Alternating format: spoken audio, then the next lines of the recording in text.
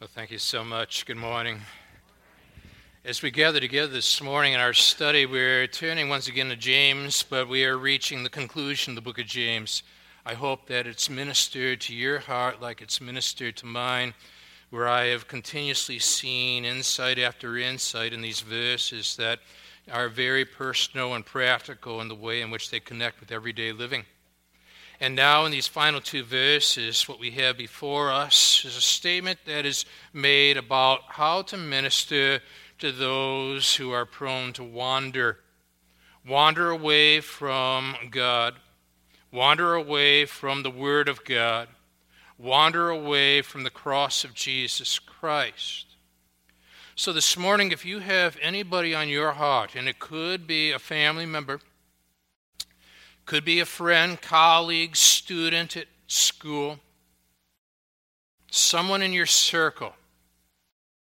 Your heart's being tugged because wanderer seems to be the descriptive of that person's life experience. But what I want to do is to explore now these two verses with you and let God equip us to be prepared to minister to that heart that is shifting away from God and His grace. Because beginning of verse 19, you and I read, "My brothers, if anyone among you wanders from the truth, and someone brings him back, let him know that whoever brings back a sinner from his wandering will save his soul from death and will cover a multitude of sins." And that's very assuring, isn't it? It was a bright Sunday morning in London. But as the biographer points out, Robert Robinson's mood was anything but sunny. All along the street, there were people that were rushing to worship services. But in the midst of the crowd, Robinson was a lonely man. This morning, there may be lonely people in our midst. Keep that in mind. The sound of the church bells reminded him of years past, when his faith in God was strong. His church was an integral part of his life. But it had been years since he had set foot in a worship service. Years of wandering, disillusionment, and gradual defection from the God he once loved. That love of God which had been once fiery and passionate had slowly burned out within him, and leaving him now dark and cold inside. Robinson heard the clip-clop of a horse-drawn cab approaching him. And turning, he lifted his hand to hail the driver, but when he saw that the cab was occupied by a young woman who was obviously heading toward a worship service, he began to back off. But the woman in the carriage ordered the carriage to be stopped. "Sir, I'd be happy to share this carriage with you," she said to Robinson. "Are you going to one of the worship services in the area?" And Robinson was about to decline. Then he paused and said, "Yes, at last, I'm going to church." And he stepped into the carriage, sat down beside her, and as the carriage rode toward Robinson and the women exchanged introductions, and there was this flash of recognition in her eyes when he stated his name. "Oh, that's an interesting coincidence," she said, reaching into her purse. And she withdrew a small book of inspirational verse and opened it to a bookmark, handed the book to him. "I was just reading a verse by a poet named Robert Robinson. Could it be?" He took the book, nodding, and said, "Yes, I wrote these words many years ago." Wonderful, she said. Imagine that I'm sharing a carriage with Robert Robinson. But Robinson barely heard her. Biographer tells us he was absorbed in the words he had once written. They were words that would one day be set to music that people sing even today. Come thou fount of every blessing, tune my heart to sing thy grace. Streams of mercy never cease and call for songs of loudest praise. But you see, his eyes slipped to the bottom of the page where he read, prone to wander, Lord, I feel it. Prone to leave the God I love. Here's my heart, I'll take and seal it. Seal it for thy courts above. He could barely read the last few lines. Tears were brimming up inside his eyes. And I wrote these words. I've lived these words. Prone to wander. Prone to leave the God I love. The young woman suddenly understood. But Mr. Robinson, you also wrote, here's my heart, I'll take and seal it. You can offer your heart again to God, Mr. Robinson. It's not too late. And it wasn't. Because in that moment of God's sovereign planning, his heart was turned back to God, and he walked with him the rest of his days. Prone to wander. Lord, I feel it. Wandering is mentioned not just once, but twice in these verses. Because of our natural sinful tendency, our inclination is to move away from God, not to move toward God. What I want to do with you in these moments together now is to extract from these last two verses in the book of James 4 significant factors that pertain to wandering. And if you have a wanderer in your home, if you have a wanderer in your circles of relationships, if your natural tendency right now is to gradually move away from God rather than to be moving toward God, I want you to check these out and relate them to everyday life. The first factor I'm going to draw out here has to do with the beginning of verse 19. The number one, when wandering occurs, I want you to note with me, first of all, the believers among whom the wanderer is associated. Now, if you look carefully at the beginning of verse 19, he uses this typical phrase, very relational, very connected, James is, my brothers. What interests me and interests you at this point is that is how he began this book, and now this is how he ends this book. In verse 2 of the very first chapter, he looks at you and he looks at me and all the people that are facing trials in life and need to allow for God's truth to shape our view of our trials rather than our trials to shape our view of God's truth. Here's what he says. Count it all joy, my brothers, when you meet trials, not if. For you know that the testing of your faith produces steadfastness, and so on. So now he is writing to people who are going through intense trials, and most likely because of those trials, there are going to be some individuals that might be saying, but where are you, God, in the midst of all this? Not taking into account, he used the phrase, when you face trials. You see, not if. And so all throughout now his writings, again and again and again, he's engaging with you. He's saying, my brothers. He wants you to know how connected he is with you and how much this is part of the life experience that you and I need to be able to anticipate. But that is not all. If anyone among you wanders, he says. Pause.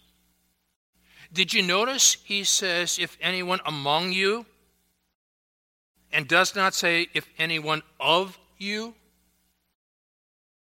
wanders?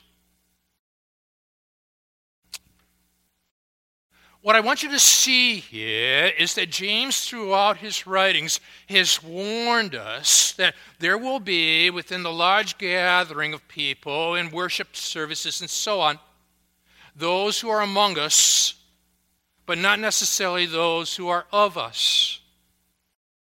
He has been addressing people who have faith, but a dead faith, rather than those who have a living faith. He's been distinguishing for us artificial faith, which is dead, versus authentic faith, which is alive, which is yours. Both would be described as faith.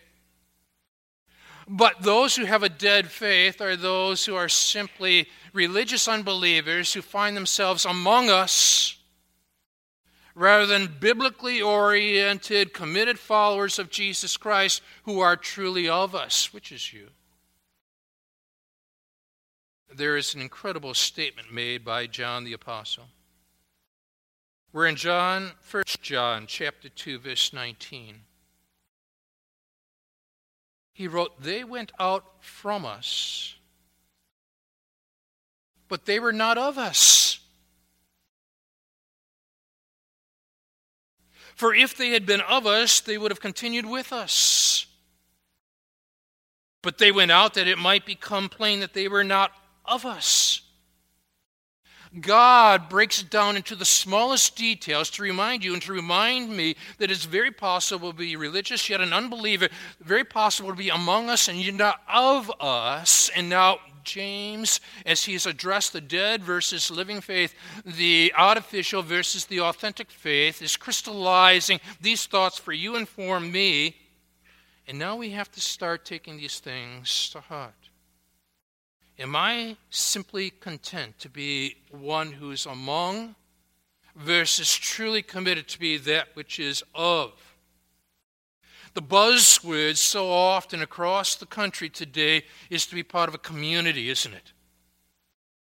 But what fascinates me is that in the Scriptures, God speaks of us as to be part of a fellowship.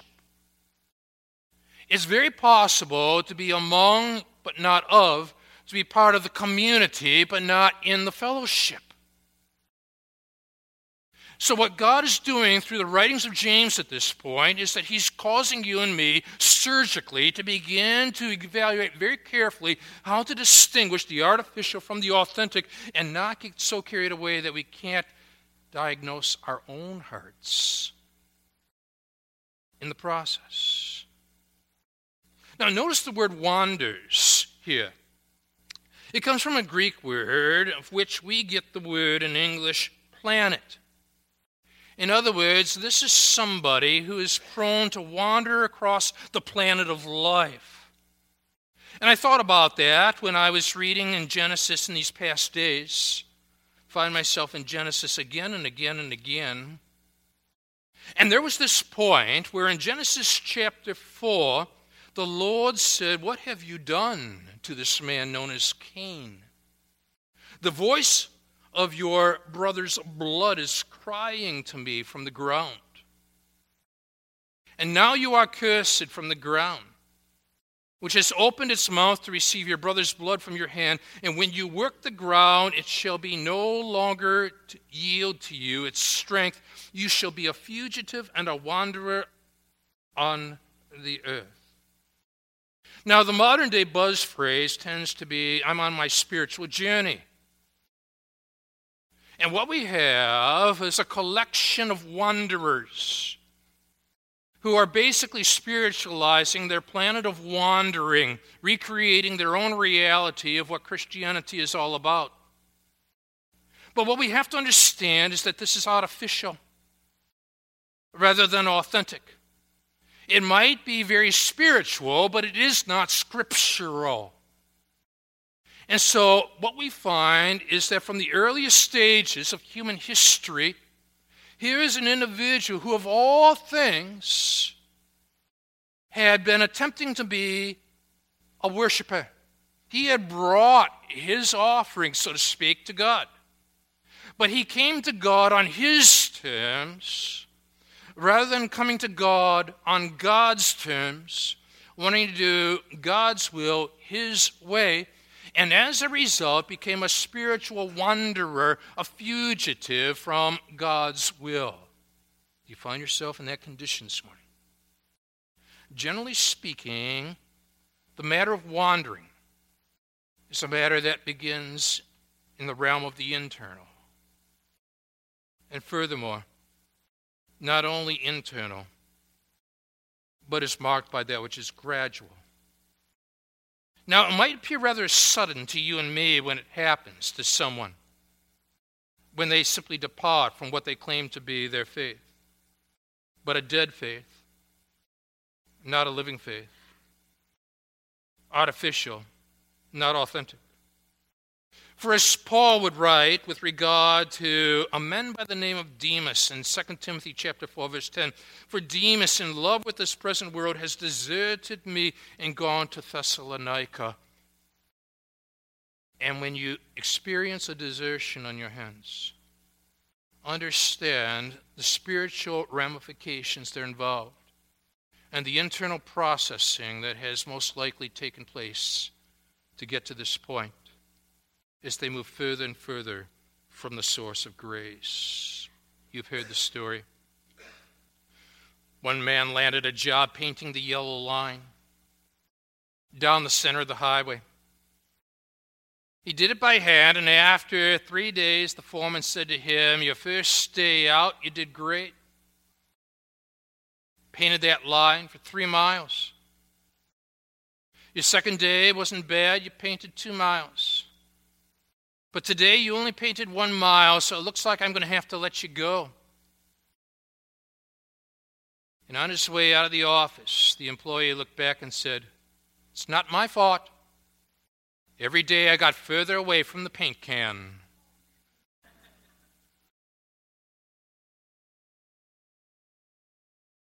He was putting in effort, wasn't he? Furthermore, he used the phrase which is typical of our culture, ain't my fault.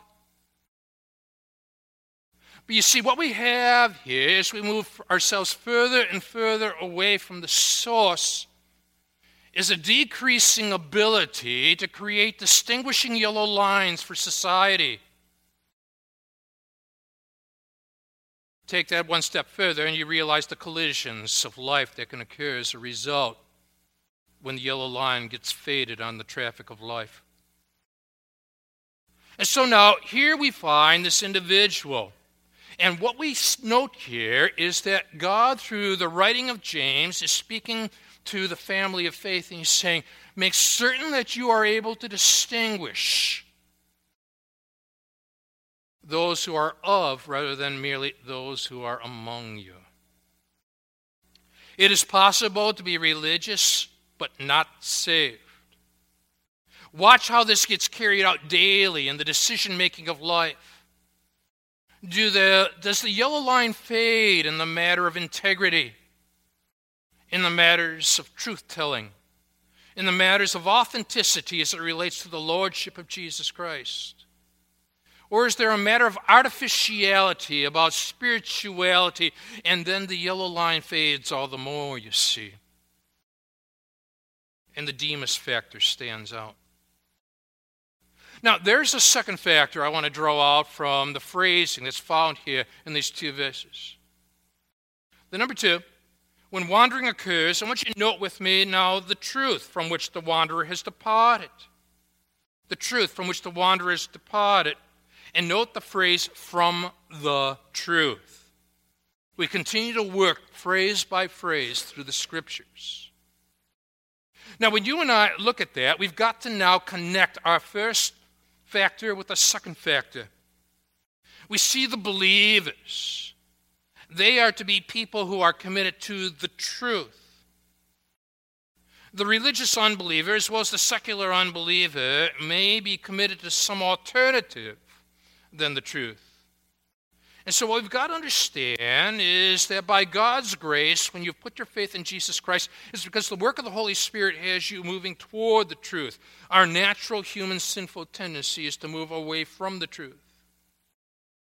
It is the responsibility of churches to be committed to being in the truth, which is why, again, we work through the truth week by week by week.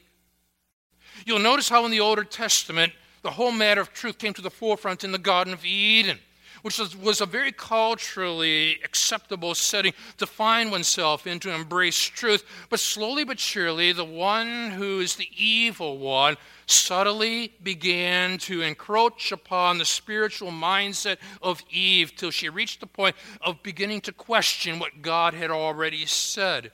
This is a matter of truth versus error. Note the gradualness of a man such as Solomon, where in his earliest of days, the Israelites would certainly say he is one who is of God's people.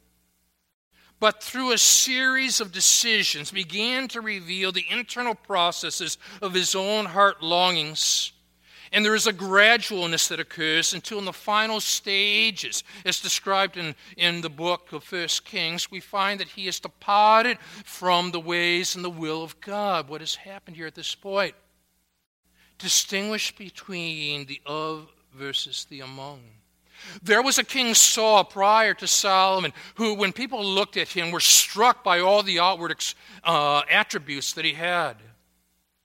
But as God would remind Samuel, man looks at the outward appearance, but God looks on the heart. And God distinguishes between the internal and the externals and understands the of versus the among, the artificial versus the authentic. Stay close to the paint can. Truth is there. Aren't you amazed? I am. Jesus is ministering. He's ministering profoundly, effectively, conclusively. And we are told in John chapter 6, verse 60, many of his disciples heard what he had to say, and they said, "This is hard saying. Who can listen to it?" But Jesus, knowing in himself that his disciples were grumbling about this, said to them, "Do you take offense at this?" Evidently some did, because we are informed in John 6, verses 66, after this, many of his disciples turned back and no longer walked with him. They were among the followers. They were not of the followers. There's something here that's happening that captures your attention and mine. Oskinus. In the book, No God But God, listen to these words. It is truth that gives relevance to relevance, just as relevance becomes irrelevant if it is not related to truth. Let me say it again. It is truth that gives relevance to relevance, just as relevance becomes irrelevant if it is not related to truth. This is an important caution to remember, the more so in this postmodernist mindset, where truth is displaced by relevance. It is very possible not only to have wandering people among believers, it is possible to have a wandering church that is more committed to relevance than it is to truth, and substitutes relevance for truth, not recognizing how relevant is truth, as it substitutes technique for truth, adds another layer of polish to make it look good. Marie Chapian, in her book, of whom the world was not worthy, tells of an evangelist named Yakov who was witnessing to an older man by the name of Zimmerman, Russia, who knew a great deal about the church there and the politics and despised hypocrisy. And when Yakov talked to him about the love of Jesus, Zimmerman said, "Don't talk to me about Christ. You see those priests there with their vestments, cloaks, and big crosses on their chests. I know what they're like. They're violent people. They've abused power. Don't tell me about Christ. I know what it is like to watch them kill our people, even some of our own relatives." Yakov paused for a moment and then said, "Zimmerman, may I ask you a question?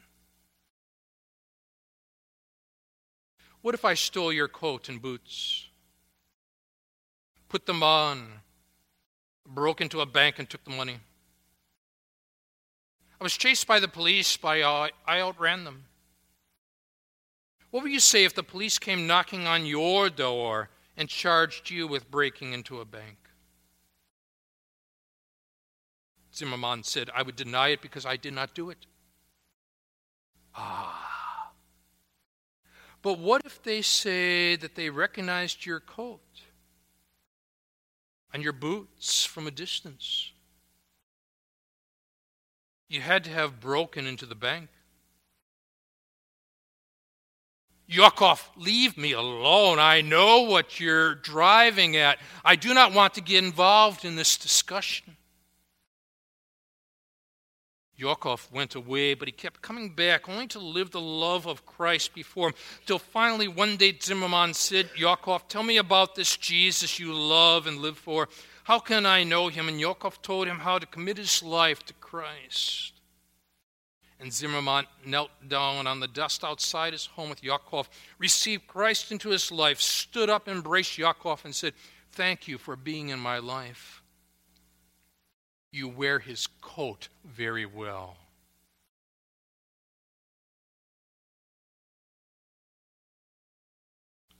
We don't wear the coat of the culture. We don't even wear the coat of the church culture.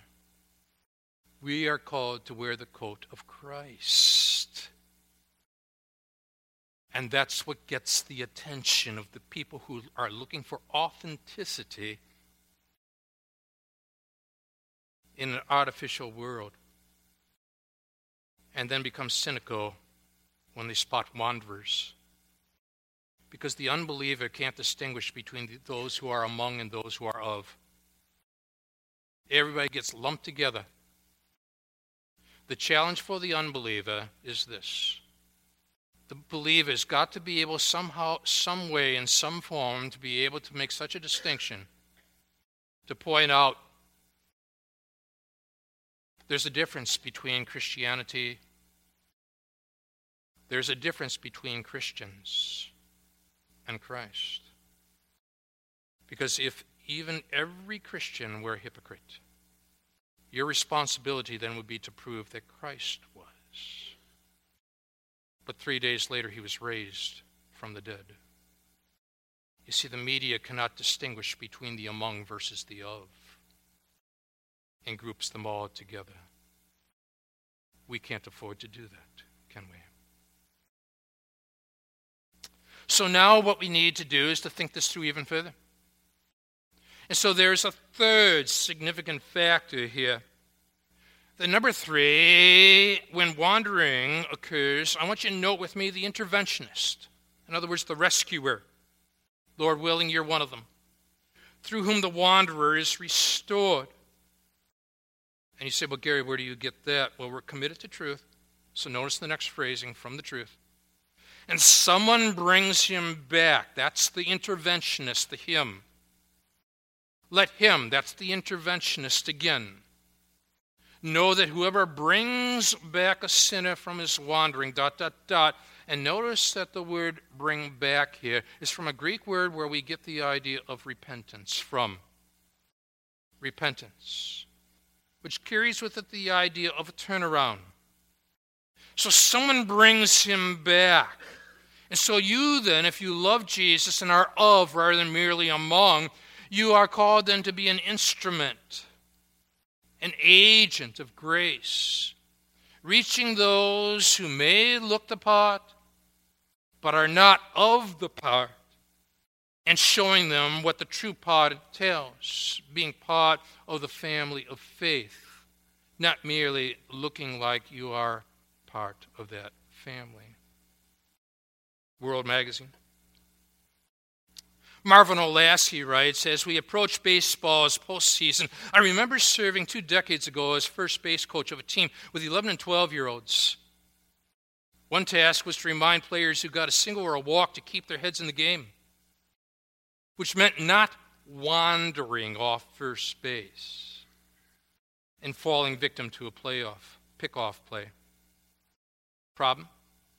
Sometimes my mind wandered, and twice during the season, a player under my charge headed back to the dugout sputtering.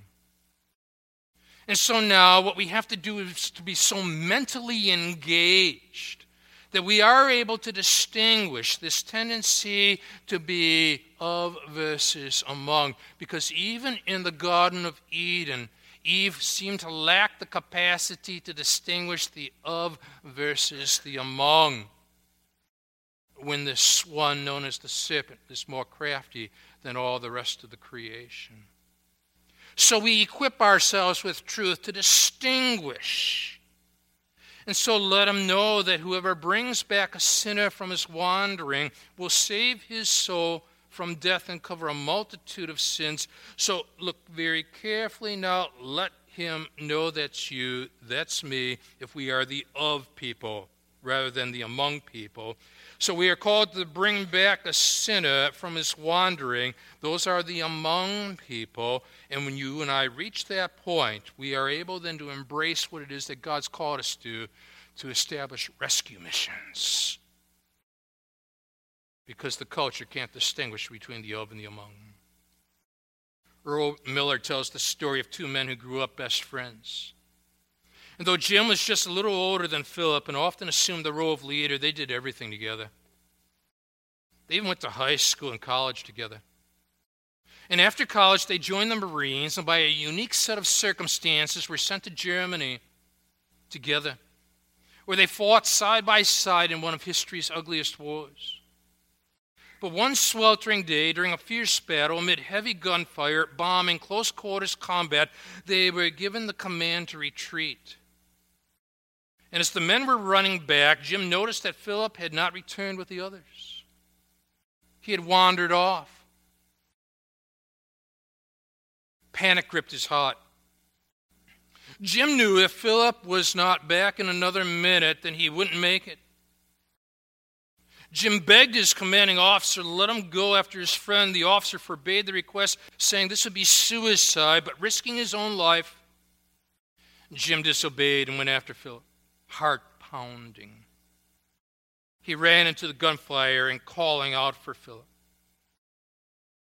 A short time later, Miller tells us, his platoon saw him hobbling across the field, carrying a limp body in his arms. Jim's commanding officer upbraided him, shouting that it was a foolish waste of time and life and an outrageous risk. Your friend is dead, he added. There was nothing that you could do.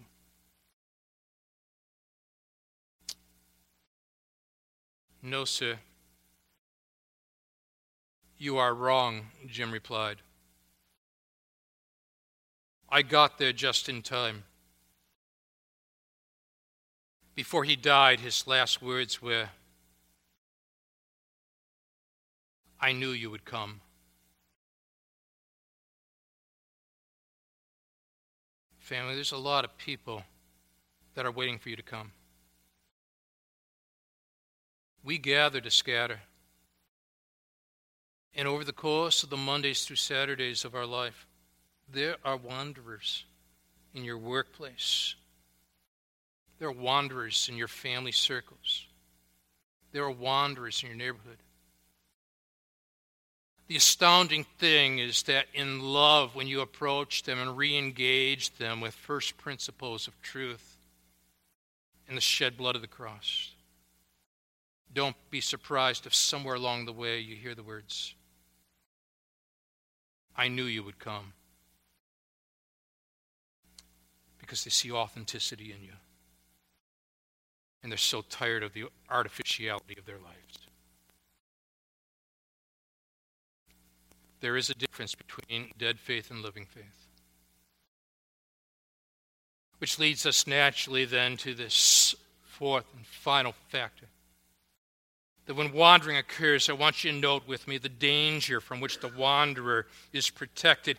You want to keep that person, protect that person from what's described here, because you'll save his soul from death and will cover a multitude of sins, all those sins pertaining to that whole idea of being lost, eternally separated, you see, from God. So you look at the threat, and you know the path that they're on and the destination that they are heading toward. And you are so overwhelmed with the fact that the Bible is true. And there is such a thing not only as physical death, but also eternal death as well. And so you position yourself, and you re-engage with that person. And you are able to say, yeah, it's a faith, but it's a dead faith rather than a living faith. It's artificial rather than authentic, though it can look like the real thing. And that there is a difference between among versus of. And as you process that, and as you think about that, your mind goes back to a man who had penned thoughts, prone to wander. Lord, I feel it. Prone to leave the God I love. Here's my heart, I'll take and seal it for thy courts above. He was able to write those words.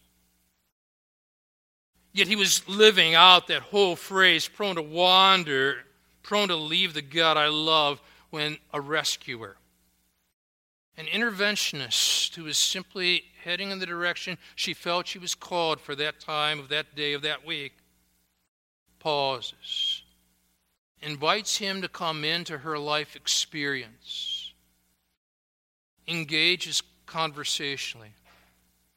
She understands. And as the tears are brimming within his eyes, she also adds, Mr. Robinson, you penned, here's my heart, will take and seal it. You can offer your heart again to God, Mr. Robinson. It's not too late. And it's not too late. And the artificial becomes authentic. What is dead becomes alive. Because we stop in our pilgrimage of life and we enter into relationship with others and we bring them back to the one they're meant to love. You got a rescue mission this week. You're called to be an interventionist. Sleeves rolled up. Let's march forward. Thank you for studying James with me. Let's stand for a word of prayer. Praising you, thanking you, Father, for all that's occurring through the wonderful people in this wonderful, wonderful church. Internally, we know that there's always going to be those who are among, blended in with all those who are of. Speak to the heart of the one who's simply settled for being part of the among.